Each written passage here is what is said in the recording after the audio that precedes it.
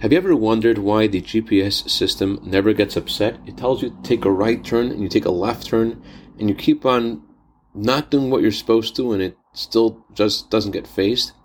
Good morning. The reason the GPS system doesn't get phased is because it's connected to a cloud.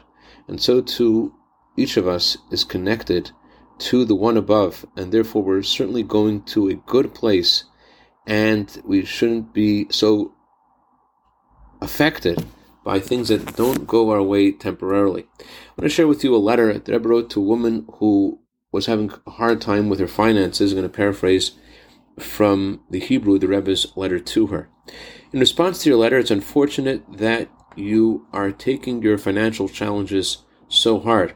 Although you certainly know that, unfortunately, in the period that we live in, it's not so uncommon. We see clearly, however, the fulfillment of the words of holy books in a very vivid way.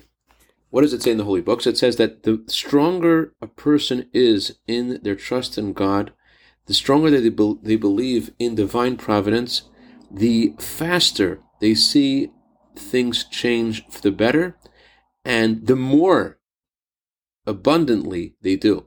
And certainly the same will be as well in your affairs in your life as well.